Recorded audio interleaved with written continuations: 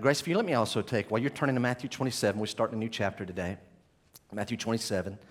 While you're turning there, can I encourage you, please don't ever take for granted, as was being pointed out earlier, our freedom to meet and to sing songs like this openly and to worship the Lord freely and openly. And let me also encourage you, don't take for granted to be able to celebrate and sing truthful, doctrine-filled songs put in a way that God created music and it moves your soul and your spirit, and God gives people gifts and talents to play instruments and to sing, and for the Lord to just bring all that together in a moment. If even one line of one song, the Lord struck your heart with that thought, don't take that for granted. Please don't ever. Let me tell you something. The Lord does not have to manifest His presence here anytime. He doesn't have to do that. And so always be thankful. Can I encourage, we'll get in the message in a second. Always come to the Lord's house having prayed for the Lord to move and to, He's here. He comes inside of His people, but pray that He would manifest His presence and that He would glorify Himself. Move us to sing in a way that glorifies Him. Not being mean, but I'm going to tell you, there are churches all around America today that are going to go through the motions, and there will not be a manifestation of God's presence. That could be us. I've already sensed the Lord manifesting His presence here today. Don't take it lightly. Pray for that. Beg for that. And even then, He doesn't owe us anything. But then give thanks when He speaks and answers our prayers. Matthew 27. In a moment, we'll be reading verses 1 through 10 as we start a new chapter. So here's where we're at. I'm looking around, and I think most of you have been here at least recently and heard somewhat of an introduction. I'm going to back up to about 3 weeks ago, okay? So about 3 weeks ago, we're going to touch on that far back, the introduction, and then we'll read our text. So we're going through the book of Matthew. We are now the daylight morning of the day that Jesus will die on the cross. So that's the scene. It's really been the trials. And I don't mean like trials and tribulations. I mean judicial trials are underway. Mankind is examining the God-man. We are daring to examine the God-man. And we're coming to all the wrong conclusions as we're doing this. So we go back to the Garden of Gethsemane. 2 or 3 things are happening. Jesus is fully surrendering to God's will there, probably 11:30, 12:30 at night, having just observed the Last Supper and turning it into the first Lord's Supper. And then the Lord Jesus surrenders Himself in the Garden of Gethsemane. While that is happening, 2 other things are happening. The disciples are near Him but sleeping, and one of His disciples, the traitor, the betrayer, is leading a large group, probably 500-600 armed guards and soldiers to come arrest Jesus. They end up arresting Jesus. The disciples run and flee. They take Jesus back into the city. They're going to go to Annas' house and to Caiaphas' palace, and possibly, as we said last week, that may be one in the same location, just kind of maybe different rooms within this palace. Peter, we know, is going to follow at a distance, very easily to follow all those torches and lanterns, and right on into the city. And when they go to Annas and Caiaphas' palace, Peter, probably led in by John, one of the other apostles, gets into the courtyard. And so Peter is warming himself by the fire with the guards and soldiers while Jesus is up on a second floor being tried by the Sanhedrin and the high priest, the current high priest, Caiaphas. We know that Peter ends up denying the Lord 3 times. He begins with the, hey, girl, I don't know what you're talking about, trying to say that I'm one of His disciples. Then he's going to up the ante on the second accusation, and he's going to swear by God, God is my witness, I do not know the man. He's trying he's afraid they're going to kill him or do something to him. And so he's backing up and he's denying the Lord. Ultimately, he ends up actually cursing and taking oaths and invoking even a curse. Something along the line, may God strike me dead. May God assign me to destruction. May He damn me to destruction if I know that man. And then the rooster crows, just as Jesus predicted. Peter realizes the Lord's prophecy has come true. He has denied Him 3 times on that very night when he swore he wouldn't do it. And meanwhile, a whole trial is taking place up on the second floor in this palace, in these outer rooms. So here's where we're going to go back 3 weeks, all right? Very quickly, I'm going to get the highlights from 3 weeks. It was May 8th, Mother's Day. We kind of touched on this. Here's what we learn. Jesus' trial was split into two trials. There was a Jewish trial that was religious in nature. There was a Roman trial that was civil in nature. Each had three phases. Phase one of the Jewish trial was before Annas, the former high priest. Phase two is really the main. So this is the Jewish trial. This is the main. This is the primary, and that's before Caiaphas. So probably while Caiaphas' father-in-law, the former high priest Annas, is talking to Jesus about his doctrine and his disciples, Caiaphas is getting the Sanhedrin members together to do the real trial of Christ. And then that takes place in the night. And then ultimately we're going to come to verse 1 in a moment. That's going to be the third and final phase of the Jewish trial. But that is a crooked trial, a very wicked and corrupt. And I'll talk about that in just a moment. Then in verse 2 this morning, you're going to see a transition from the third phase of the Jewish trial at daylight. They're going to send him and begin the Roman phase. He's going to be sent to Pilate, phase 1. Pilate will send him over to Herod, phase 2. Herod will send him back to Pilate, phase 3. Pilate will give the ultimate declaration that he will be crucified. But let's go back to Caiaphas' Jewish trial. This is where we were 3 weeks ago. That trial in the night was completely corrupt and illegal. I'm not going to go over all of the highlights of that, but I'm going to give you several reasons why that trial was corrupt. Number one, it was private. Trials were supposed to be public and announced. This was private. 2, it was in the nighttime. 3, Jesus had no lawyer. 4, they're going to end up announcing a guilty verdict on the same day the trial begins. That's illegal. You can't do that. 5, Jesus' judge, the high priest, and even the other members of the Sanhedrin are supposed to be his judge and the jurors. They're the judges and the jurors, but they're also his prosecutors. And if you think through that, that is totally twisted. No one has a chance if the judge is out to get them and the jury is out to get them, and they're actually the ones prosecuting the case. So he has no chance. He will not get a fair trial. Also, what making this a corrupt, illegal trial was that they had reached their verdict before the trial began. They have a pre-trial verdict of guilty. What's the charge? We don't know the charge yet. We just know he's guilty. And then after that, they have a pre-trial sentence. We know he's guilty and he will be worthy of death. Again, what is the charge? We don't know the charge. We got to discover the charge. He is guilty and he must die for what he has done. And then all along, we know that they are taking and receiving witness from false witnesses who apparently are even paid and conjured and coached to lie. And so where that message completed was in a final sentencing of injustice. The Sanhedrin, led by the high priest, pronounced the Lord Jesus Christ guilty of blasphemy, and something I've never seen or heard of in my life. Those men leave their seats and pounce on the Lord Jesus Christ and begin to spit in his face and begin to hit him in his face. And just to add mockery to the punching, they slap him in his face and even go and put something over him or blindfolding him, and they begin to slap and to punch and to ask him, prophesy which one of us is doing this. If you're the Christ, then you should know the name of the one who just hit you or who's about to hit you. They're making literally, they are spitting in the face of God. That's what's happening in Israel. And with that in mind, let's read verses 1 through 10. And in our reading, we'll be noticing 4 things that we're going to come back to this morning. Verse 1. So Peter has denied the Lord 3 times. They've had 2 phases of the Jewish trial at night. When morning came, it's that Friday morning, Good Friday morning. When morning came, all the chief priests and the elders of the people, this is the Sanhedrin, took counsel. We're thinking, didn't they already do this? Is this a repeat of verse 65, 66? No, it's not. This is separate.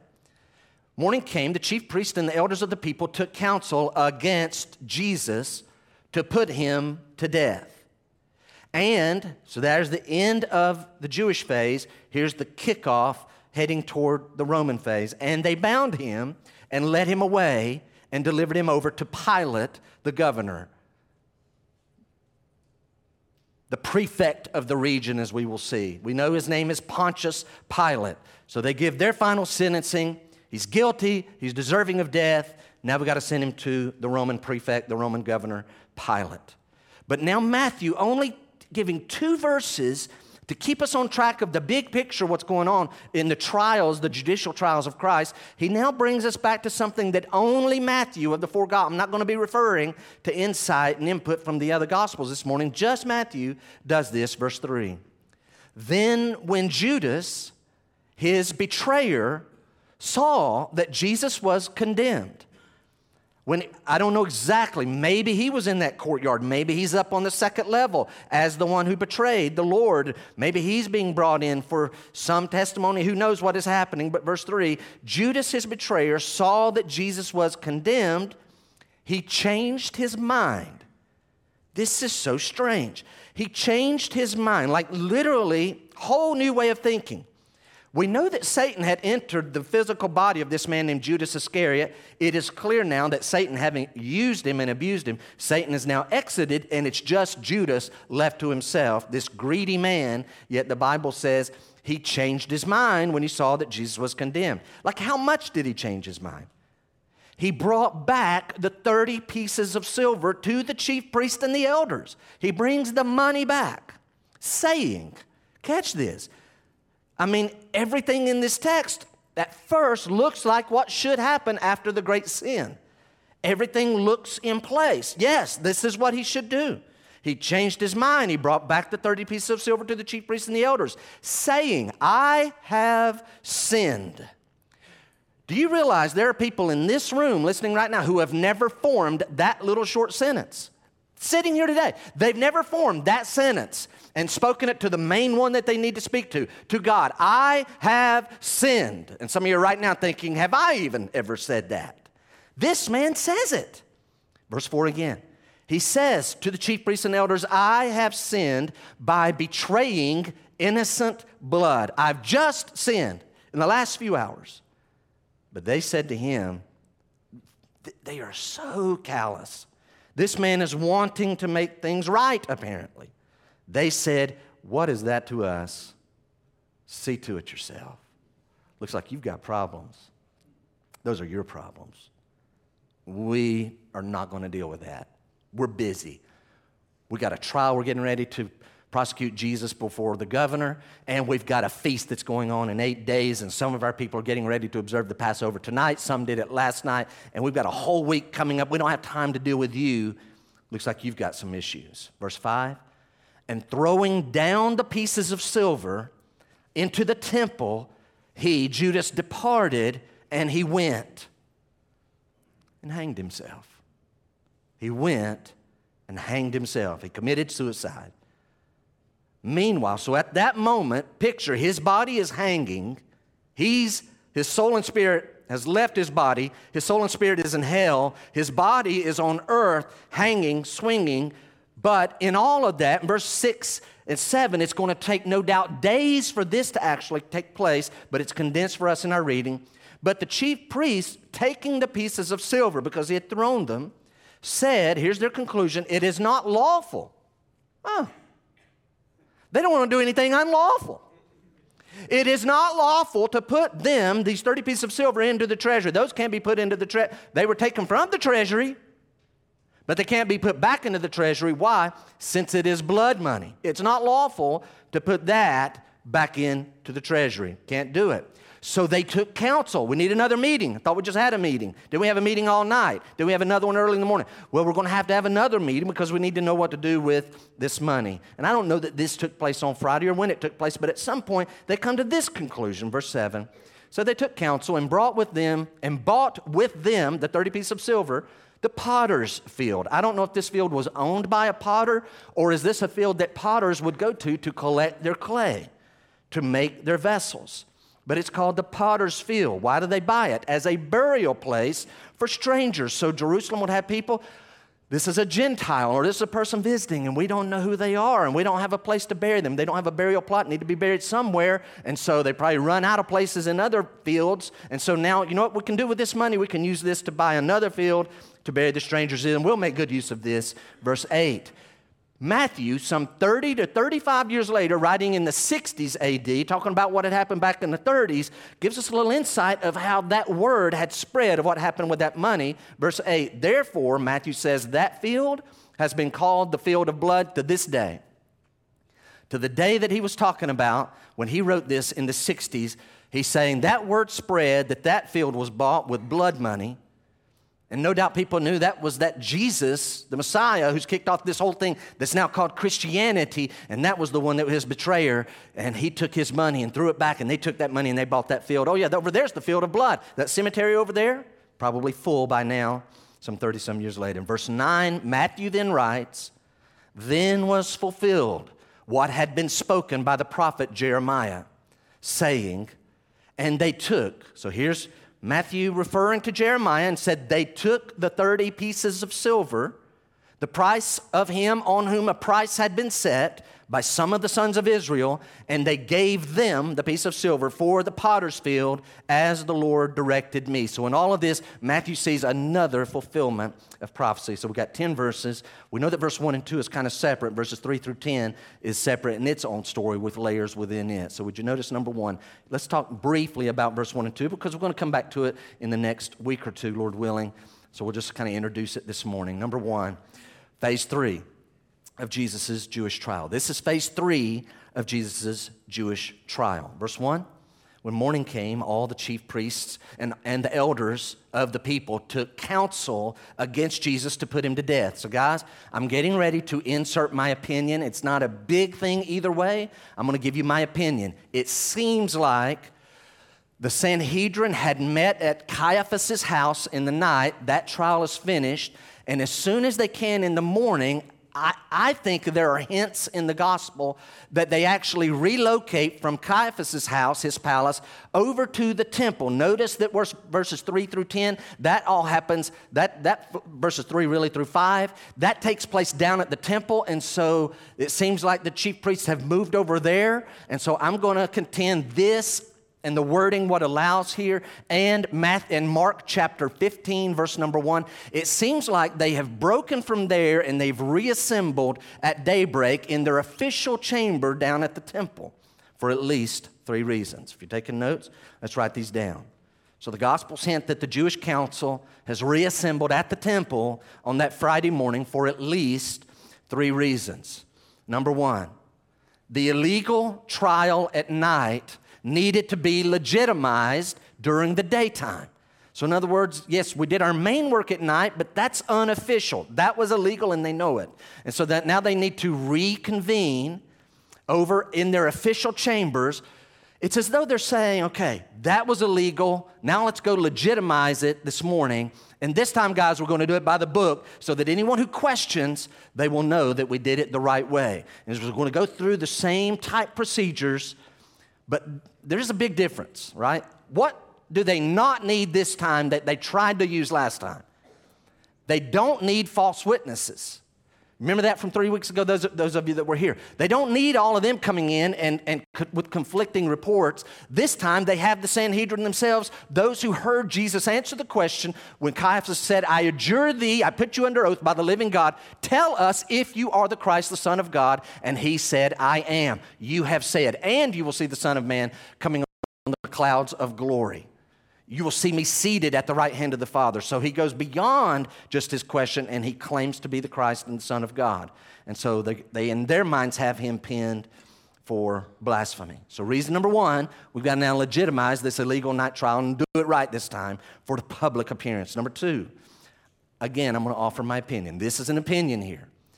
Perhaps they reconvened because some members of the Sanhedrin were absent during the night. And they're going to surely, if they're absent, they're going to have questions, especially if they have anything in them that looked favorably upon Jesus. And you may be thinking, did any of the Pharisees and the chief priests have any good thoughts toward Jesus? I'm having you write this, okay? So potentially some members of the Sanhedrin would not have been present in the night. If so, maybe they couldn't get a hold of them, maybe they couldn't make it immediately, or maybe they were not invited to that phase, but they are invited to the morning because, hey, we need to do this one above board. If that latter is the case, I want to propose to you, as many others have, that the ones who would have been uninvited would have included guys like Nicodemus, who John refers to, or Jesus referred to as the teacher among the Jews, but Jewish records have stricken Nicodemus. Apparently, he became a Christian. He would have been a member of the Sanhedrin. Maybe he wasn't even invited because who needs his input? We want to get this man killed tomorrow, and we don't need Nicodemus obstructing. Another one might have been this man named Gamaliel, who was a great teacher of the law and a very fair-minded man. Maybe Gamaliel's not invited, and pretty sure Joseph of Arimathea would not have been invited because he's going to be the one who's going to ask for the body of the Lord. Now quickly look at verse 2 because we're into the third reason why they needed to convene. And we'll be done with our first point. Look at verse 2. And they bound him and led him away and delivered him over to Pilate the governor. Why do we need to meet again? We've already done it. We've already found him guilty. Reason 1, we got to do it right this time. Number 2, we got to get everybody there this time. We don't want anybody who want to be upset, so we can at least get them, and they'll hear what he said. And we find him guilty, and even if they don't believe it is, they won't have enough votes to overthrow the majority. But number 3, here's key. The Roman Empire was in charge over Israel, and they had not given the nation of Israel, the Jews, the power of capital punishment. They did not have the power to execute a death sentence. They can come up with a death sentence verdict, but they can't carry it out, and that's what they want. They want this to be carried out. They don't have the power. There's one thing that a person could do that the Jews could kill someone, and the Romans would say, okay, we'll let you do that on that one thing. And that's if a Gentile like us were to go into a certain part of the temple that was unallowed, then the Jews were allowed to have capital punishment. But anything other than that, the Romans had to okay it. So here's the Sanhedrin. They want Jesus to be killed, but they don't have the authority. So they know they need to go to Pilate. But here's the problem. Pilate is not going to care about a religious charge of blasphemy. If Pilate were to hear that, they come in and hear this man has blasphemed our God, and we believe he should be put to death, and we want you to do it. Pilate, and you'll find this even out, he's going to say, get out of here with that. I don't care about your religious stuff. You do that and punish him however you think. You just can't kill him. But they want him dead. So what do they need to do? At morning, this gives them time to develop a different strategy where they can introduce 3 political charges. So they're going to actually end up accusing the Lord Jesus of political charges, not the ones that they in their heart want him to die for. And this gives them that opportunity. So there's a lot of teaching in point number 1. That's kind of what's going on, and we'll pick back up on that in the coming text in the next few days. Number 2, let's skip now to verse 3 through 10 because this will have most of our attention this morning. Number 2, Judas has a change of mind. Judas has a change of mind. Verse number 3, then when Judas, his betrayer, saw that Jesus was condemned, he changed his mind and brought back the 30 pieces of silver to the chief priests and the elders, saying, I have sinned by betraying innocent blood. They said to him, what is that to us? See to it yourself. And he ends up throwing the pieces of silver into the temple. So Judas is going to have a change of mind. Guys, listen. Here's another hint. Now, we know who Jesus is. We know he's completely innocent. But even as far as an earthly trial, this is major evidence that the Lord lived a perfectly sinless, innocent life because, as J.C. Ryle writes the following, get it. He says, if there was any living witness who could give evidence against our Lord Jesus Christ, again, if there's anyone that could do it, Judas Iscariot was the man. Why? Why Judas Iscariot? Because he and 11 other men, the following is true. Ryle writes, a constant companion in all his journeyings, a hearer of all his teachings, both in public and private. He must have known well if our Lord had done any wrong, either in word or deed. If you're taking notes, write this down. Yet, the worst the Jews can come up with against Christ, the worst they can find, is that this man claims to be the Christ, the Son of the living God. That's the worst they can do. You say, Jeff, man, in that culture, that's pretty bad to claim to be the Christ, the Messiah, and the Son of God. It would be for anyone else. Here's the problem. He really is the Christ. Jesus is the one and only Christ. He is the one and only Son of God by nature. And so, ultimately, what we're going to find in the coming days is Jesus is going to die for being who he is. This is the worst they can find. He claims, he acknowledged, he answered yes to the question, are you the Christ, the Son of God? Quickly look at verse 3. Look at verse 3. There's a phrase. In other translations, it's translated slightly different. When Judas, his betrayer, saw that Jesus was condemned, he changed his mind. That phrase, he changed his mind, he had remorse. Quickly. Don't raise your hand, but is anyone here, like within the last 24 hours, don't raise your hand, have you said or done something you wish you could take back? The last 24 hours, last 36 hours, last 72 hours, that's me. Don't raise your hand. Yeah. You've done something, said something, like, wish I hadn't have done that. Take that feeling, the last time you felt it, and multiply it times 100, and this is what Judas is going through. We've all been there, but I don't know that we've ever been here. I have never been at the point this man. I'm going to tell you guys, I struggle to relate with this text. I try to tell you that every now and then. Sometimes it's like, man, it just jumps alive at me. It's like, man, there's too much to even think about preaching here. And then some weeks I read it over and over, and I don't feel like I'm not attaching to what he's going through that brings him to do what he does down in verse number 5. But this man is extremely remorseful. He has done something he greatly regrets. So again, here's what I don't know. Was he down in the courtyard listening to what was taking place? Is he up there actually watching all these false witnesses? But ultimately, he has this change of heart. He realizes they've condemned Jesus to death. He's being sent over to Pilate. And if they have their way, Jesus will die that day. And I don't know why. I feel like saying, this is what you signed up for, buddy. Isn't this what you wanted? But something has changed within him. And this is not what he wants. It's as though he comes to the chief priests and the elders and says, hold on, whoa, wait. Can't you see? They're lying. You know all their messages are contradicting. You guys are breaking all kind of laws. You know he's innocent. You can't be doing. Look, here's the money back. This is how a man that loves money so much that he steals money from the Lord and the other disciples because he was the money keeper. This man loves money. He is now giving money. Why? He's wanting the Lord to be released, apparently. He has had a change of his mind. Can't you see he's innocent? But I feel like if I could go back in time to say, hey, listen, Judas, do you honestly think by giving your money back and saying you're really sorry for what you've done, that these bloodthirsty men are going to acknowledge their deceptiveness? Do you think they're really going to release the Lord Jesus Christ? Do you think your 30 pieces of silver that are the equivalent of a few $1,000s is going to move the needle for them? Now look again, look at verse 4 at the end. They said, what is that to us? See to it yourself. I don't think that phrase, what is that to us, is talking about his 30 pieces of silver. It's talking about his guilty conscience. They're not saying, but look, here's the 30 pieces of silver. What is that to us? It's not said for that, but listen, it would be proper to attach that to it. Does anybody remember about how many, they've estimated how many Jews would go to the Passover? Does anybody remember? It was a something and a half number. Anybody? 2.5 million Jews. And they're bringing offerings. Here's my point. Hundreds of millions of dollars worth of money is going to be going through the hands of the religious hierarchy that week. And here comes a man bringing back a few $1,000s, between $3,000 and $12,000. That doesn't move the needle. What is that to us? But I have this guilty feeling. I have betrayed innocent blood. What is that to us? Dude, sounds like you've got major issues. That is your problem. That is not ours. You need to go deal with it. We can't help you. And they send him away. What is that to us? Here's the bottom line. We got what we want. Thanks for the help.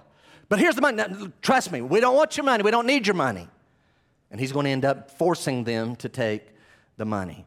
So again, here's a man, just before we go to the third point this morning, here's a man who loves money, who is under such remorse that he's ready to return it. And when they refuse it, he insists anyway. I want you to look quickly at verse 5, because there's a word.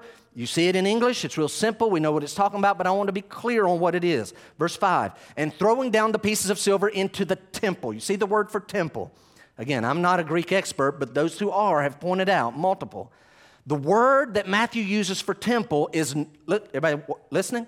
It is not the temple complex. He didn't throw the 30 pieces of silver in the temple complex. It's actually the word that is used for the sanctuary, for the building of the temple itself, the building proper. So, let's use our hands, right? Use your imagination. From your perspective, I want you to picture a map of the temple complex. So there's these courtyards all around. Over on this section, over on the west side for you, is the tall building of the temple with the holy place, and behind that, the Holy of Holies. But all around this are courtyards that we Gentiles could come so far. But then there's going to be a barrier with openings and signs that if Gentiles go beyond that, then you're going to lose your life.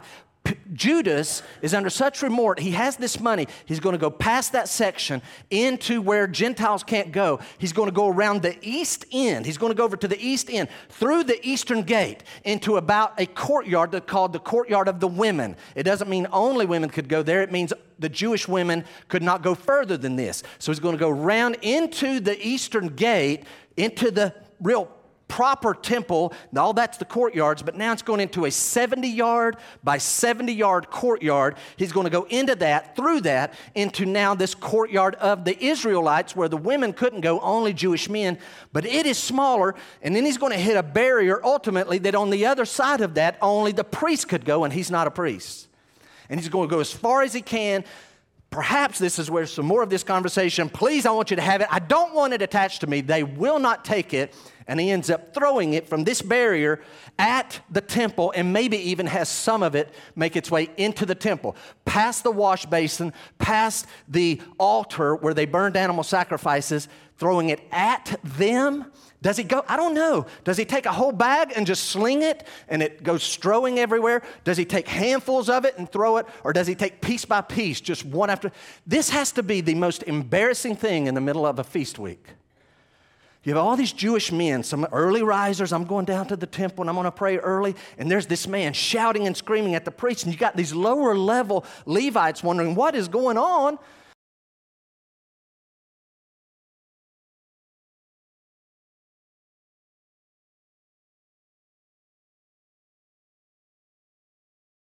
With what he's done. Number 3. Judas, his death, fulfilled prophecies. So I'm going to come back to verse 5 in a little bit. But for now, let's kind of focus on verses 6 through 10. Judas's death ends up fulfilling prophecies. Notice verse 6. So he throws the money in the temple, but the chief priest, taking the pieces of silver, said, "It is not lawful to put them into the treasury, since it is blood money." Now, real quick. Some have proposed, is this an admission by the chief priests that they know that what they've done is wrong? They called it blood money.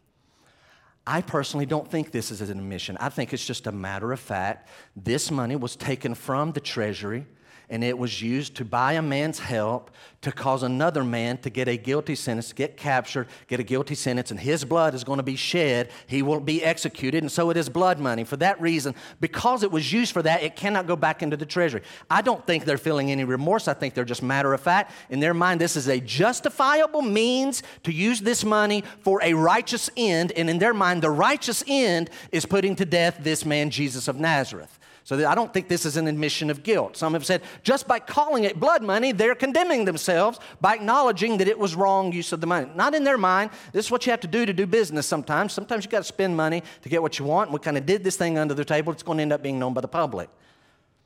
So I don't think it's an admission. So where do they get off this phrase? It is not lawful. Uh-oh, this guy has left. He's forced. We didn't want the money. Now we got to make decisions about the money. But it's not lawful to put the money back into the treasury. Where does that come from? If you're taking notes, write this down. It appears, and this is the best we have, Deuteronomy, this is out of the law of God, the law given to Moses. Deuteronomy 23, verse number 18, taught that money was tainted as an offering to God. You can't offer to God money that's been tainted because it was earned by sinful practices. The sinful practices that are marked out in the book of Deuteronomy is prostitution, and it also talks about dogs, which apparently is talking about male prostitutes. So here's all that means. And they've taken that concept and they've applied it like, for that reason, we don't accept offerings to God. Could you picture this? Aren't you the prostitute that stands down on the corner? Yes. What are you doing with that money? I make a lot of money. But it's okay. I give big offerings to God. No, you can't do that. You don't take money that is corrupted by how you earned it and give that to the Lord. And so that's where apparently they get this idea that this money is corrupt. It's been tainted. We can't offer to God blood money. We can't just put it back into circulation. But here's the problem. I've already alluded to it. Look again at verse 6. But the chief priest, taking the piece of silver, said, it is not lawful to put them into the treasury since it is blood money. It's not lawful. Does that irritate you guys? I wish you had time to read it 30 times this week, like this coming week, like I did last week. That just burns me. Hey, whoa. What are we going to do with it? Well, no, we can't do. Why not? We can't put it into the treasury. Why not? It's blood money. That'd be unlawful. Suddenly you guys care about what is lawful. You broke over a dozen laws of God and laws of the rabbis and the judicial laws of the Sanhedrin. You guys have laws. Some of them are written in the Bible and others are not, but put them all together. You guys intentionally, knowingly broke over a dozen of them in the last few hours, and now you're worried about not breaking the laws of God. That irritates me. Hypocrites. You're so blind. Until I pause and I realize I'm going to use a big word. Every one of us do something similar. You're like, what? What is that? All of us, if you check your heart, you say, well, what area is it? I don't know. Check your heart. We are really good at compartmentalizing certain things and putting them into categories of good, bad, worse, worst. We're really good at that. We will acknowledge sometimes that some things that we're doing, that's not good. But we'll see something else in someone else, and that's bad. And we'll see someone else doing a lot of that thing, that's worse. And then we'll see someone else who does all that and a few other things, that is the worst. Now, I have my things. But here's the crazy thing. We just make these categories up on our own. We don't have any biblical grounds for doing this. Talking to a couple of guys Friday, 3 guys Friday. We were talking about how little you hear preaching on gluttony. And so our fourth point, no, I'm kidding. Do we do that? I do that. We're usually really strict on other people's categories and we're really soft on ours. We can't do this. That'd be breaking. Didn't you guys just like shatter the law all night long? Suddenly you care about the law of God? You're hypocrites. We are very hypocritical often. Let me ask you right now, everybody listen. Is there anything in your life that you are fiery and zealous about in somebody else? Man, it ticks you off that they do those things in their life. But if you were to look at your own life, you'd say, man, in somebody else's world, what I'm doing is really bad. And I can't find biblical grounds to make out what's the grade. I've just arbitrarily been easy on myself. What are those areas? May God help us at Graceview to learn more and more to begin to see things the way He sees them. That's what we need. We'll be much more gracious when we do that. So what do? Look at verse 7. So they took counsel. We can't put it in the treasury. So they took counsel. And let's just go ahead and say it. They end up finding a way to feel not just good, they feel doubly good. Doubly good. Why? We didn't put the money back into the treasury. We got to do something with it. I can't take it home. That wouldn't be right. And you can't take it home. That wouldn't be right. We might get God mad at us. We can't put it back in the treasury. Might get God mad at us. So what are we going to do? Guess what? We have this nice charitable thing. There's this need. And so they buy, and there no doubt is a need. And so they buy a field. And so people who don't have a place to be buried can be buried in. And no doubt it starts filling up very quickly. Look again at verse 5. And throwing down the pieces of silver into the temple, he departed and he went and hanged himself. Verse 7 says, so they took counsel and they bought with them, that's 30 pieces of silver, they bought the potter's field as a burial place for strangers. Hold your spot here. And by the way, look quickly at verse 8. Therefore that field has been called the field of blood to this day, Matthew writes. Go if you would. This is the only other place we'll go this morning, I believe. Acts chapter 1. Flip over to Acts chapter 1. This is the only other person in the New Testament who really writes anything about the death of Judas, and it's not in the detail that Matthew gives, but it does give a little light, okay? So Mark, Luke, and John did not write about what Judas did, but Luke, in the book of Acts, historical book of Acts, he ends up writing about it briefly. So here's the scene. We're going to start in verse 15. Everybody there? Acts chapter 1. This is 40-some days later than what we're studying in Matthew. So Matthew 27, we're on Good Friday. The Lord will die that day. 40-something days later, not quite 50. We know it's not the 40th day. The Lord ascended on the 40th day. The Holy Spirit will descend on the 50th day. Somewhere in there, this scene happens in what's called this upper room. Verse 15, isn't this interesting? In those days, Peter stood up among the brothers. Peter is in a role of leadership. He's the one who's talking. In those days, Peter stood up among the brothers. Luke, the historian, writes for us, the company of persons in that upper room was in all about 120. So picture about 120 in a big room.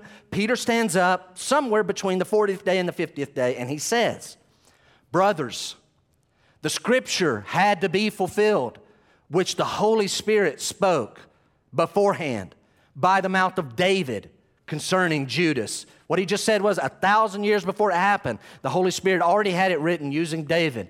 What was going to happen to Judas, who became a guide to those who arrested Jesus. For he, Judas, was numbered among us, the 12, and was allotted his share in this ministry.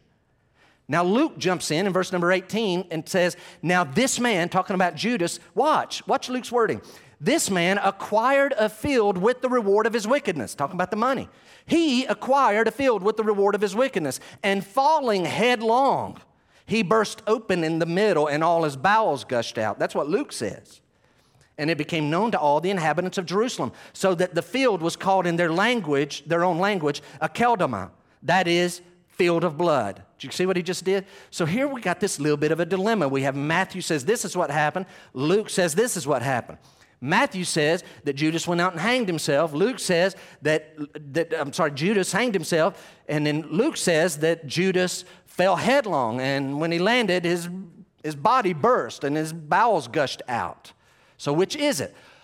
Matthew says the chief priest bought this field of blood with Judas's money. And then Luke says that Judas bought the field. So which is it? Again, if you're taking notes, write this thought down. Acts chapter 1, verses 15 to 19, obviously is not a contradiction of Matthew's account. It is complementing Matthew's account.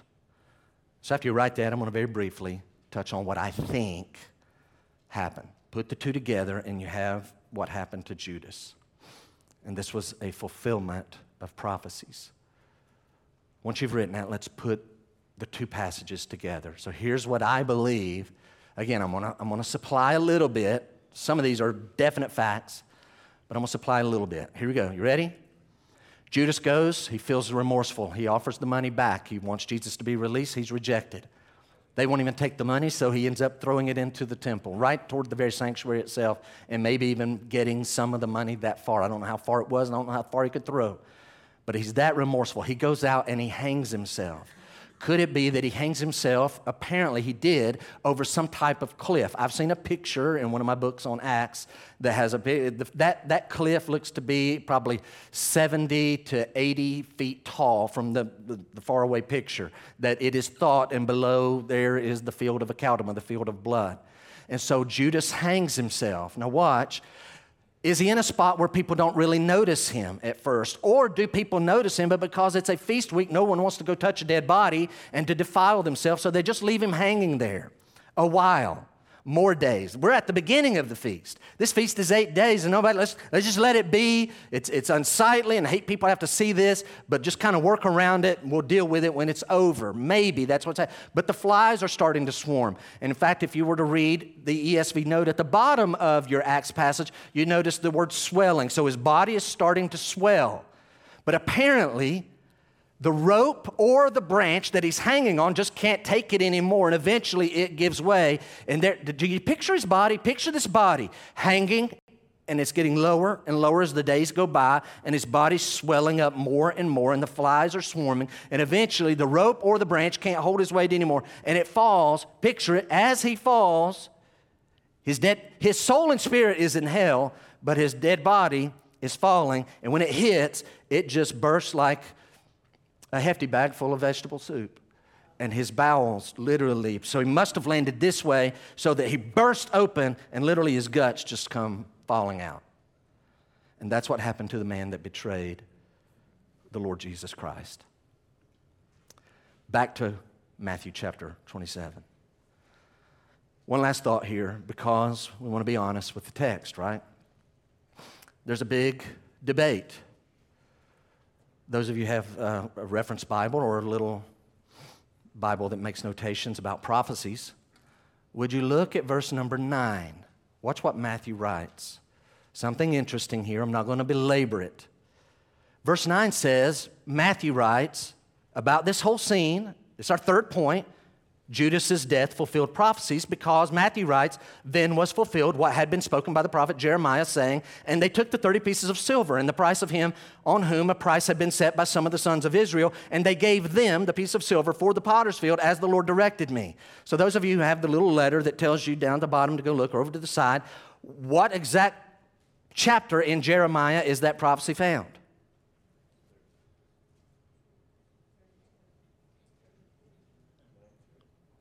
What are some of you finding? What are others of you finding? I'm still looking for another group. Starts with a Z.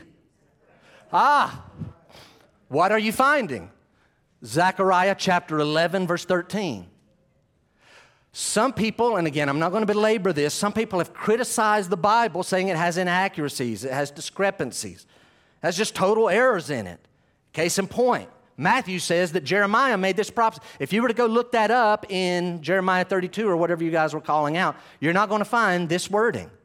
What's there in verse number 9 and 10? What he says, hey, this happened and this was a fulfillment of this over in Jeremiah. It's not going to match. Much more closely what's going to match is this Zechariah 11, verse 13, 12 and 13, that section. So what's going on? I guess Matthew blew it. Matthew didn't know. So that's floating out there, and there's a big debate. All right, now, no, I'm just kidding. We are going to offer some possible solutions. Now, here's the thing. I'm going to be honest with you guys. I am not about to say that this or this one is the solution to this dilemma. It is a dilemma. But I've also learned this. Whenever we find things in the Bible that seems to be a discrepancy or an error, just keep giving it time, and it's almost as though give it a few years or decades or even centuries, and archaeology will end up finding something that correlates exactly what the Bible teaches.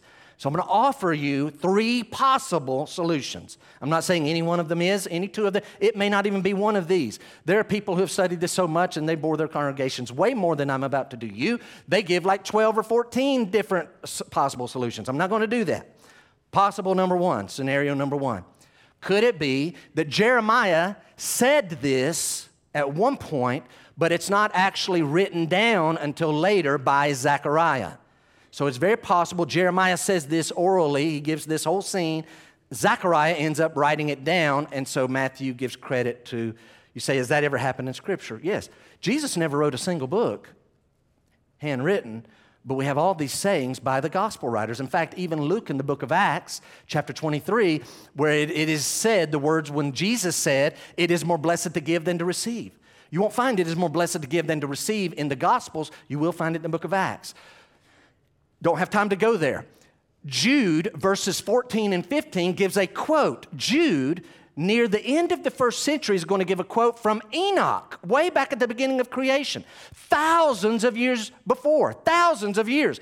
Enoch said something, and Jude is writing it down. So could it be Jeremiah said it, and Zechariah ends up incorporating it into his prophecy, and Matthew knows the truth? That's possibility number 1. Here's possibility number 2.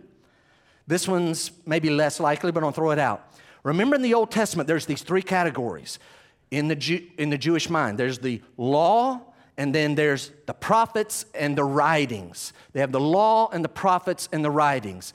Some rabbis would start this section called the prophets. Some had an arrangement where Jeremiah was the first prophet listed in the prophets. And so it could be that Matthew is saying, in that section that is kicked off by Jeremiah, in other words, what he's saying, as is told in the prophets, just code word Jeremiah signifying the whole category, this and this happens. That there is precedent for that in the Bible. Sometimes people in the New Testament would refer to, they would call it the Psalms say something, because the Psalms kicks off in their arrangement the whole section called the writings, but the quote doesn't come from the Psalms, it comes from one of the other books. But they say Psalms because it represents that whole category. Sorry for that confusion, I did have to throw it out. And then there's the third possibility, and this one is maybe the strongest. What's happening here in verse 9 and 10, and the only reason I'm touching this is because I am very defensive about the inspiration and the authority of the Bible, and I'm not just going to yield this to anybody. I'm saying we don't have all the information, and there are potential ways that this could be understood. And so here's a third one. If you were to look back at Jeremiah 19, 1 through 13, there are elements in there that coupled with Zechariah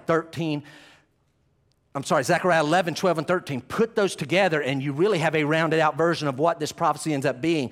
And so here Matthew writes that, and knowing that Jeremiah is much more prominent and well known than Zechariah, even though most of it is in Zechariah's prophecy, Matthew names Jeremiah as the lead one that he is quoting. Needed to hit that. Sorry. Number 4 this morning. Now to our text. So you've had all that on the front side, and now we get to the main point this morning. Time-wise, I have preached through 2/3 of my message, but the emphasis of today's text is this fourth point, obviously. And we're going to deal with verse 5. Would you look at verse 5?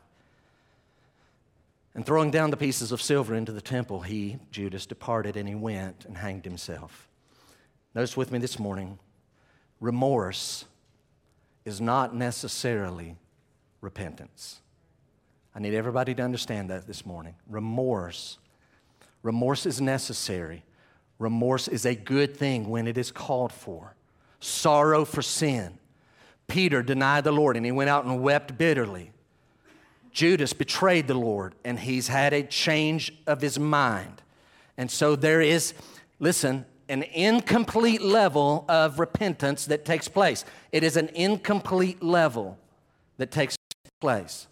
Do you remember a few minutes ago when we read the text that I said Matthew is the only one who gives us verses 3 through 10? The other gospel writers do not do it in their gospels.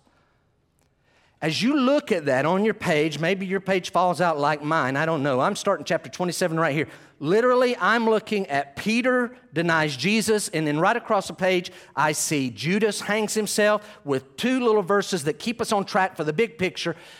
It's as though, guys, that Matthew puts Peter's sin and sorrow and response right beside Judas's sin and sorrow and response. He ends up putting them side by side so that all of his readers would make the natural step. Did you guys just automatically do this? I dare say if you had 100 preachers preach through the book of Matthew expositionally, picking up where they left off, I can't imagine, I want to talk to the guy who doesn't do it. 99 out of 100 are going to come back and say, look, we have to now put Peter's response and Judas's response side by side. What are the differences? Because what ends up happening in their life on earth and in their eternity is extremely different. Both had these major sins. If you're taking note, write this down. After their sin, so Matthew is clearly guiding us to compare the two. After their sin, here's what happened. Please be putting this in your mind. Feel it. After their sin, Peter was forgiven. Peter was restored. Peter ends up being used mightily to advance the kingdom of Christ. Hear those words again. He's forgiven. He's restored. He's used by God. Judas commits his sin. He also has remorse. Judas ends up unforgiven. Judas has a very disgraceful death, which leads immediately to his soul and spirit going into hell where he's been for the last 2,000 years. This is a real person. Judas has been in hell for 2,000 years. So what is the difference? We got to find out, why did this one do that and why did this one do that? Because very different final results. So what's the difference? Can we pause right here? Gracefully listen to me. Those of you online, watch. The difference is not in the degree of their sin. Please don't think, well, hey, this guy betrayed the Lord and all this guy did was say, I don't know what you're talking about, I'm not one of his disciples. And God is my witness, I swear I'm not one of his disciples. And may God strike me dead and damn me to hell if I'm one of his disciples. That's all that guy did. You're like, what? This is horrible, what happened? Yeah, but this guy betrayed the Lord. Or maybe our mind goes here. Yeah, but Jeff, hang on. Judas's was premeditated. He kind of initiated that meeting for the money. Peter got caught up in a moment of weakness. So that's the difference why what one does and the other one does. Guys, that is not the difference. That is not the difference. Here's what we have. We have two men, just like everybody here, who sinned and have to work through the ramifications of their sin. One man felt such great sorrow, he went out and wept bitterly until he's encountered a few days later by the resurrected Christ. The other man feels such great sorrow, he tries to give the money back. When it's rejected, he throws the money out. He goes out and hangs himself and commits suicide. Now think through that. For a person to even truly entertain thoughts, I'm going to kill myself, and then to follow through with that and carry that out. This is a person that is under such emotional strain and stress. It is off the chain. I've never been to this point. I have never. Some of you have. Some of you have loved ones that have been to that. I have loved ones that have been to that point and have carried it out. We're talking about a person that is under immense emotional stress and strain. I saw this week, and I saw it in an older commentary, probably a 20-year-old commentary, so I pulled up the new stats. Do y'all know that on a given year, not the same every year, on a given year, suicide is one of the top 10 killers of Americans? Let that sink in. People don't need to be committing homicide and murder, right? We don't need to be doing that, but more than twice as many people on a yearly basis kill themselves than kill someone else. So think that through. MacArthur ends up citing some research, and here's what they found. He didn't go through them all. He listed like 5. I'm going to throw out 3. What are some of the main reasons people end up committing suicide? Here's what research shows. Some people do it for retaliation. Often this is young people. They want to retaliate, often against a parent. They don't like what's happened, and they think the best way to get the parent, and you say, would anybody seriously? Yes, this really happens. People retaliate by committing suicide. A second one, man, I didn't think of it, but as I read it, I thought, man, I can understand that. Reunion. Often it's older folks who've lived with a husband or wife so long, and the spouse dies, and they get so lonely, they're just sick of life, they can't handle it anymore, and their best solution is, I'm just going to kill myself so I can go be where my loved one is. They just miss them so much. Life has lost its purpose and meaning, and so they, for reunion's sake. He mentioned some do because of all the New Age teaching and the Eastern religions actually believe there's this rebirth. This life is so bad, I just want to escape this one. I want to go be reborn into another life, so there's rebirth. But the fourth one I'm going to name is what we're talking about here. He calls it self-retribution. Self-retribution is when a person is so aware of what they've done, they are so convicted, guilt and shame and regret, that they as judge and jury pronounce a sentence on themselves, and they are the executioners as well, and they go take their own life as a form of retribution. I am such a bad person. I have such guilt. So here's what it boils down to. I just want relief. I just want relief from what I have done. So here's a man who wept bitterly, who no doubt wants relief, and he ends up encountering Christ. This other man is feeling this massive weight of shame and guilt, and he wants relief, and his answer is to break God's law and commit murder by murdering himself. So what is the difference between the two? Let's quickly take some notes along this line. Judas is among those who we would obviously say exhibited incomplete repentance. The Bible gives multiple examples of incomplete repentance, far too many that I would have time to talk about this morning. So I'm going to give you 3 examples of incomplete repentance. Let's put the first two together. You'll remember them. Cain. Cain and Pharaoh. Cain and Pharaoh are an example of people who have incomplete repentance. Here's why.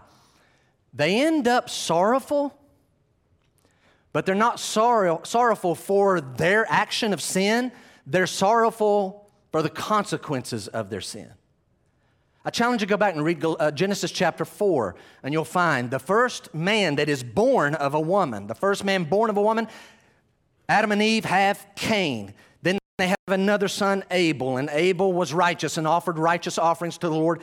Cain was not righteous, and his offerings were not acceptable to the Lord. He offered fruits and vegetables, and Abel offered from his flocks animal sacrifices. Cain becomes jealous of his brother, kills him out in the field. God, let it sink in. God comes along, I'm putting it all together quickly, paraphrasing. God comes to Cain and says, "Where's your brother?" His response is, "How do I know? I don't keep up with my brother. Am I my brother's keeper?" I don't know where he's at. Am I his keeper? Am I responsible for him? Knowing full well that he killed his brother and his brother's dead body's lying out in the field. And God knows this.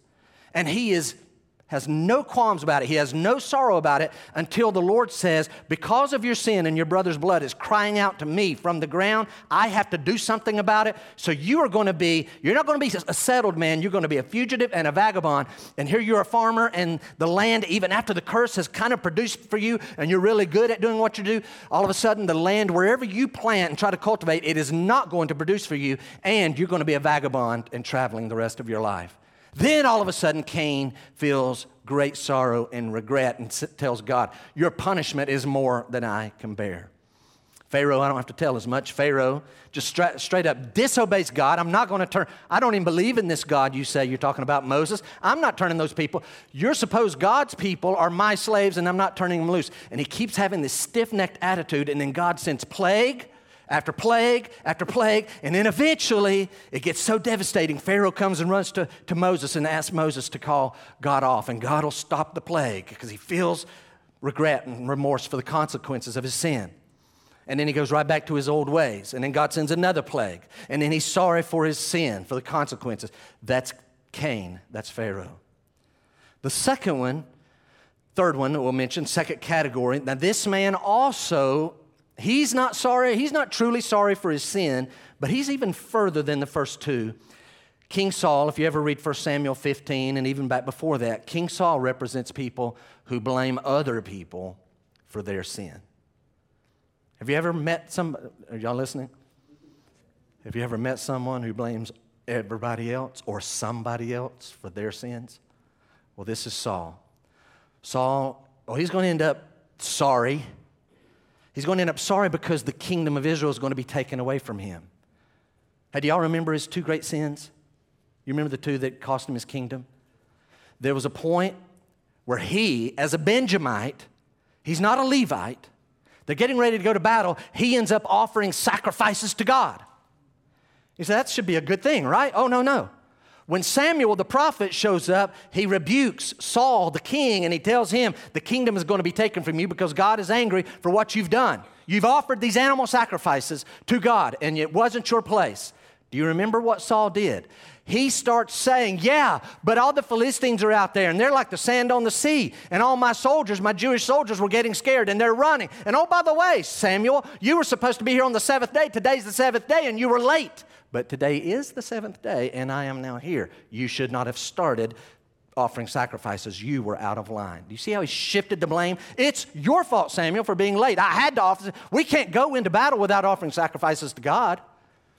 The second time, Samuel the prophet comes to tell Saul the king, God, after 400 years, has the Amalekites on his mind. There's a city of the Amalekites, and God is going to give you the victory, Saul. You as the king and the general of the army, you're supposed to go in and destroy all the Amalekites. I mean, all the men, all the women, all the children, all the infant babies, all their donkeys and camels and lambs and goats and cows and oxen, everything. Kill everything in there. Off they go. God gives the victory. Saul comes back feeling great. King Saul feels great about the victory.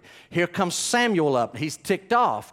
Saul starts saying how great it was. God gave the victory and how wonderful it was. Then the prophet Samuel's like, then what's this sound that I'm hearing? How come I'm hearing these sheep and cattle? And King Saul is like, oh, it's great. We found a lot of sheep and cattle. They're going to make great sacrifices to God.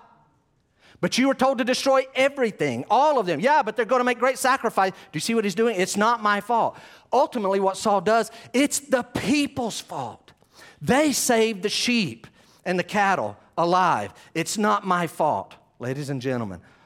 For us to have complete repentance before God, we have to say, God, this is what I've done. This is my fault.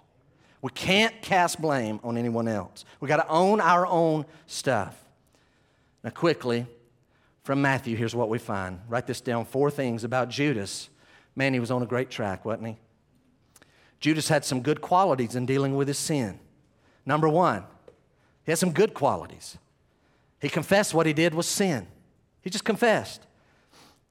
I'm in Matthew chapter 27, verse number 4. I have sinned by betraying. I have sinned. He confesses what he did was sin. That is necessary. Number 2, he's deeply remorseful. I mean, deeply remorseful. He's not like Saul. He's not like Pharaoh. He's not like Cain. This man is sorry for what he's done. Do you understand that? Well, you're not going to like hearing this. There are people in this room who, when they commit sin, they're not as sorry for their sin as Judas, who we talk about. Judas was more sorry for his sin than some people in this room are about their sin. So he's off to a good start. He confesses he actually says, I have sinned. He feels deeply remorseful. Number 3, he actually confesses that Jesus is innocent. He's trying to project somewhat of a good picture about Jesus. Jesus is perfectly innocent. And if that's not enough, Judas goes all the way to, he actually tries to make restitution. Here, please take the money back. I don't want it. Get it away from me. I'll guarantee you if he had it and someone said, you're going to need to give that back and more, he would have given more. But he's trying to make restitution. All of this is on the road to repentance. But as our point is saying, ladies and gentlemen, remorse of itself is not necessarily repentance. You wrote that. I want you to write this one quickly. What Judas proves, and as you're writing this, I hope you'll take this internally. Judas proves that sorrow for sin, admission of wrong, and attempts at restoration, though all good things, are not enough by themselves. Sorrow for sin, inwardly sorrowful for the sin. Acknowledging and admitting, I've done wrong. Calling it, I have sinned. Feeling it, saying it, and even trying to make restoration for what he has done. All of that together is still not enough in God's eyes. I want to ask you a question. We talked about time travel before, right? Like, if you could, where would you go? This is the time period I think I would like to go back to if I could time. I wouldn't want to stay there. I like the day and age we live in with all of its problems. I like having a completed New Testament. I like having the Holy Spirit in me. And I know I get saved in this version of life, so I like this version. I like this one. But if I could visit briefly, let me ask you, if you could go back to, would you like to talk to Judas? Maybe you're like, I've never even thought about that. Can I ask you this? Would you like to talk to him if you could? Maybe you're thinking, I'd love to talk to that guy, give him a piece of mind. I hate what I do too. I hate what he did. But I thought about this. I would like to talk to him for a different reason. And it's not that I'm anything special, but I wish the Lord would use me. This is a real man. Do you understand? This is a real man, just like any one of us. This is a real person. I would like to go back in time, and if the Lord would allow me and use me, I would say, hey, I know what you're about to do. You're getting ready to make a fateful decision, but before you do that, can we talk? You say, what would you tell him? I would remind him of 4 things. Judas, you have an eternal soul and spirit. You're an eternal being. Number 2, you're on your way to hell. Before you make this rash, fateful, regretful, eternally regretful decision, you need to remember you are an eternal being, and right now you're on your way to hell. Guys, I'm not being mean here, and I'm also not being fanciful. I've heard something recently that confirmed, well, as far as humanly possible, has confirmed what I think all along. In this room right now, there are people with eternal souls and spirit, and it's going to have a version of a body that's going to be with them forever, that at this moment, they're on their way to hell, and they're in the room right now. This is among us. What we're talking about is serious. I'm going to finish this message in a flurry, in a very common way that I have many, many times, but we're going to cover it one more time today, because in the room, there are people with eternal souls on their way to hell. You say, Jeff, what else would you tell him? Third thing, I would say, Judas, this is not going to make sense right now, but you don't have all the information. Here's what's going to happen. God, in His wisdom, power, and mercy, is going to use the death of Jesus that you're partly responsible for in a big way. Doesn't excuse you for what you've did. But God is going to use, in His power and wisdom and mercy, He's going to use the death of Jesus to make a way of salvation for all the people who ever lived. So God has a plan for this. And the last thing I would tell him, based on that, God really will forgive you, even after what you've done, if you will ask Him. And if you will receive it, God will save you. That's what I would go back and tell him. You're an eternal being. You're on your way to hell. God's actually going to use this thing in only a way that only God can, and it's going to bring about salvation, but you have to ask for it and receive it.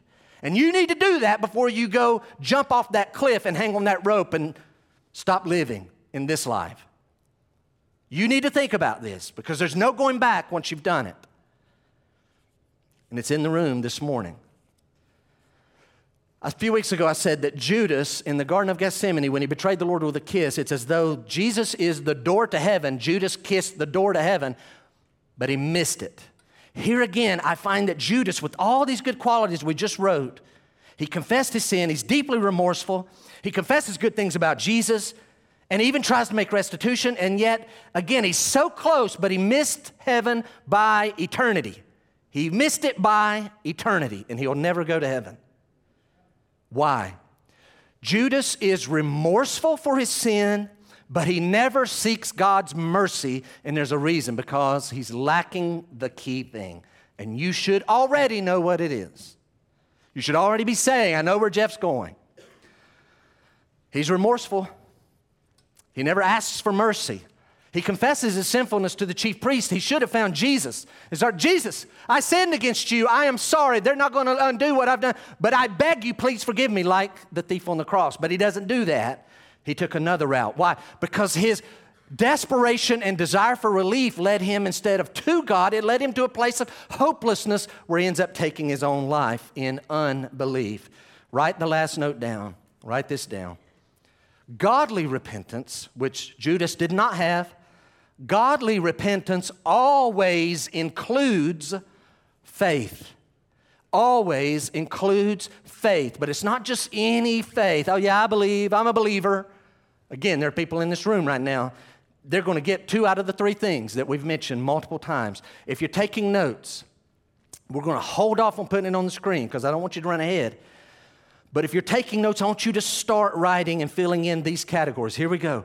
Godly repentance always includes faith which understands the facts.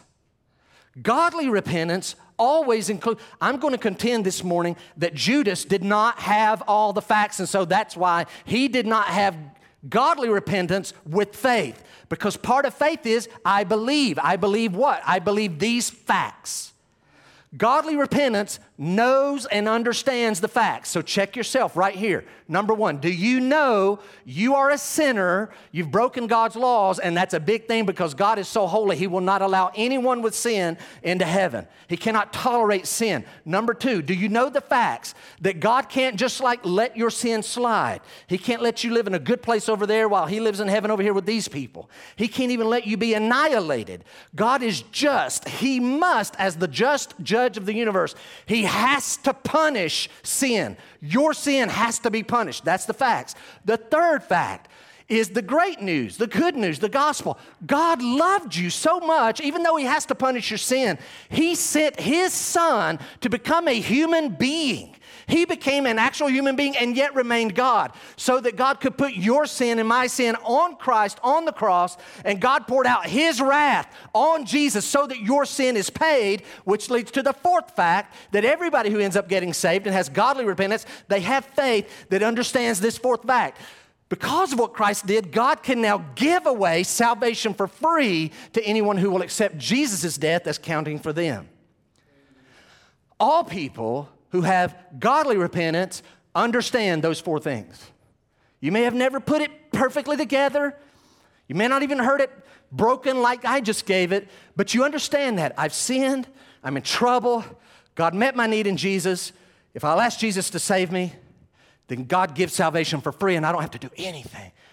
All true Christians understand that. You say, then everybody saved that understands that. Oh, no. That's one thing. Move your pen forward. Godly repentance always includes faith which understands the facts. Next category.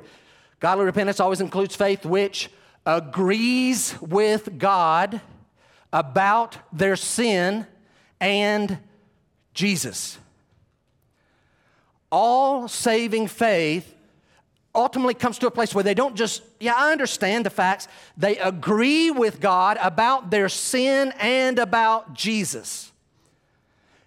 Every person in this room who's ever been truly saved and come to a point of godly repentance, you have come to a point in your life where you've had a conversation with God and you've confessed, God, your word says I'm a sinner and I agree. I agree with you.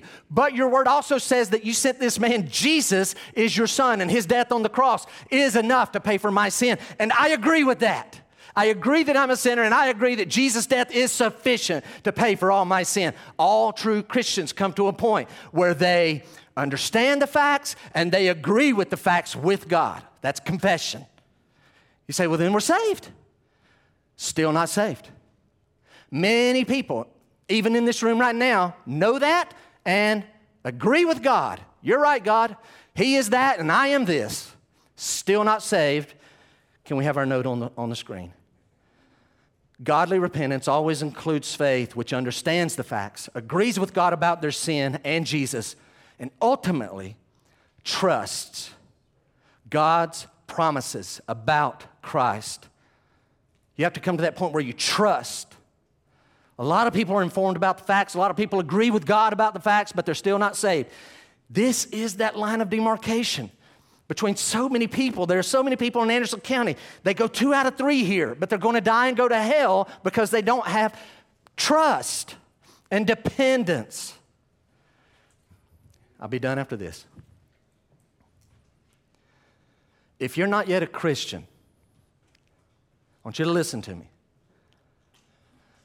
Salvation occurs the moment in your soul and spirit, you understand those facts and you agree with God about them. But even that confession that I'm a sinner and I know that Jesus is the Christ, the Son of God and the Savior of the world, I know that. Salvation occurs the moment that you, God, and you promised whoever will call upon the name of the Lord will be saved. You said whosoever believes on the Lord Jesus Christ will be saved. You said that you gave your Son that whosoever believeth in him will not perish but have everlasting life. Salvation occurs the moment when you understand that and agree with God to the point that you just, without moving your vocal cords, you put the full weight of your soul and your eternity on the promises of God about Jesus. I'll end up reading it. One of the 7 people got baptized last week gave the absolute best typed out testimony of salvation and the results of salvation in their life I've ever read by far. And he's sitting to my left right now. I mean, it's the best I've ever seen. It's like, dude, I've sent that to a couple people, and one was like, that's awesome. I especially love the part where, I'll read it one day. This person admitted they thought they were saved earlier in life, but they realized I'd heard it, but I don't know that I ever really heard it. Don't know I heard it clear. And it wasn't until in 2017 when we're going through the book of Romans, listen, in the service, not at the end, in the service where we're talking about a scale where the law of God is on one side and we try to put our righteousness on the other side and the scale doesn't move, but if we'll invite Jesus on the scale with all of his righteousness, it'll balance out the demands of the laws of God, and Jesus supplies enough. Literally, while going over that in 2017, the person was sitting there so in tune that literally as it was being preached and taught, they just had that conversation and just received it right there, sitting there. No altar call, no repeat after me, no pray this perfect prayer. I mean, hear it, believe it. I'm taking it, God. I'm resting in that and that alone. And they've since then have seen their life just like change, like a brand new person. That's what you expect to happen. So my thought this morning is this. Every elder and elder's wife in our church, you need this morning to consider, like, have I done that? Well, I felt real bad about myself. Okay, remorse is not enough. I confessed. Confession is not enough. I'm trying to do better and make it right. That's great. That's not enough. Have you ever had that point where you've understood the facts? You've agreed with God about the facts, and you've rested your soul in the truth and the veracity and the honesty of what God says about Jesus. I'm just taking it. It's enough, so I'm receiving it. Every elder needs to check their heart. Every elder's wife, every deacon needs to check their heart. When did you do that? Every deacon's wife. You may be a Sunday school teacher here. You may have been a Sunday school teacher here and somewhere else for 20 years. But if you've never had a point in your life where you know that has happened, then you too have an eternal soul. You are on your way to hell. At some point, it's not me putting it perfectly. It's you. You have to hear from God and just saying, God, you're right. I've been wrong. I receive it. I believe you, and I am taking it at this moment. I am not going to make this regretful decision like Judas did. I want today to be the day I nail it down, and I'm not going to be ashamed about it. And if it takes, I'll get baptized again just like this person did last week. I'm ready to get that all settled because it's too valuable to miss. If you're a singer on this stage, you've been doing it for years, you better check your heart. Because last I checked, you may be an elder, which I am, an elder's wife, a deacon, a deacon's wife, a teacher, a singer, a door greeter. It doesn't matter. None of us are apostles, and one of the 12 apostles is in hell. You better be sure. Heads bowed, eyes closed. Father, would you work today? Lord, I know in this room, Lord, I'm not trying to be sensational. And Lord, you know that several people sitting here this morning, their testimony is just like that man who was baptized last week. They got saved just sitting and during a message in the middle of it. They just went ahead and got saved right then. So, Lord, only you can do that. We can't do that. Father, if there's one even unsure, Lord, let today be the day they nail it down. Help them. God, you're going to have to do it. Would you please help them understand the facts? They are a sinner. God, let them right now be walking through this with us, you and I. Lord, as we're talking, would you let them join in that flow? And Lord, what you did in my heart when I was 9 years old, God, would you let them right now check themselves? Yes, I know I'm a sinner, God. Yes, God, I know my sin deserves your punishment, and you will punish my sin. But yes, God, you punished my sin already in Jesus on the cross. And yes, God, you can't lie. You can't lie. You said, whosoever will call on the name of the Lord will be saved. Lord, let them track with this. God, you said it. So you're out there. You have to do this. You said, believe on the Lord Jesus Christ and we will be saved. Lord, you said, as many as believed in him, to them gave he power to become the sons of God, even to them that believe on his name. Father, you said if we confess with our mouth the Lord Jesus, believe in our heart that God raised him from the dead, we would be saved. Father, you said, Lord, let them track with this. You said if we confess our sins, you are faithful and just to forgive us and to cleanse us from all unrighteousness. So, Lord, let them know the facts and let them agree with you. Let them right now and just in seconds, just, God, you are right. He is who you said he is, and I am who you said I am. But Lord, would you right now, just between you and them, would you go put your hands on their face and get real close, 6 inches away from them, and just speak into their soul and say, listen, why don't you right now receive it as a free gift? Don't move a muscle, just take it and rest and rest. Just rest in my son's death and become my child. Lord, would you just make children, new adopted children of yours at this moment as needed. Lord, may we not have one who gets really, really close and knows a lot about the Bible and serves many years in a position in a church, but dies and goes to hell. Lord, may that not happen. May you do what only you can do. Father, as I close this prayer,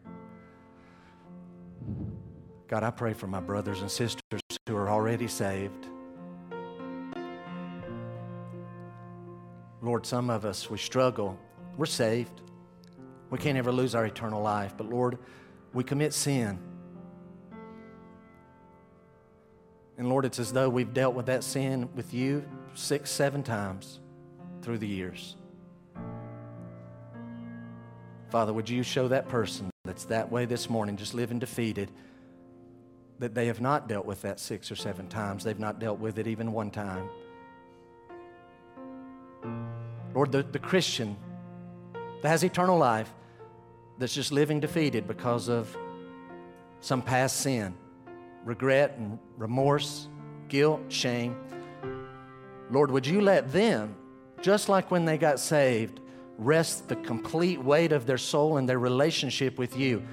The whole restoration is going to rest on the completed work of Christ being enough to pay for that sin. You saved us from all our sin. You just want us to come back to you and stop going away from you. Lord, give them faith as well. God, give us faith. Thank you for Jesus. He's the greatest. In his name we pray. Amen. Love to see you Wednesday night. Hope you can join us for our Bible study Wednesday night at 6:30.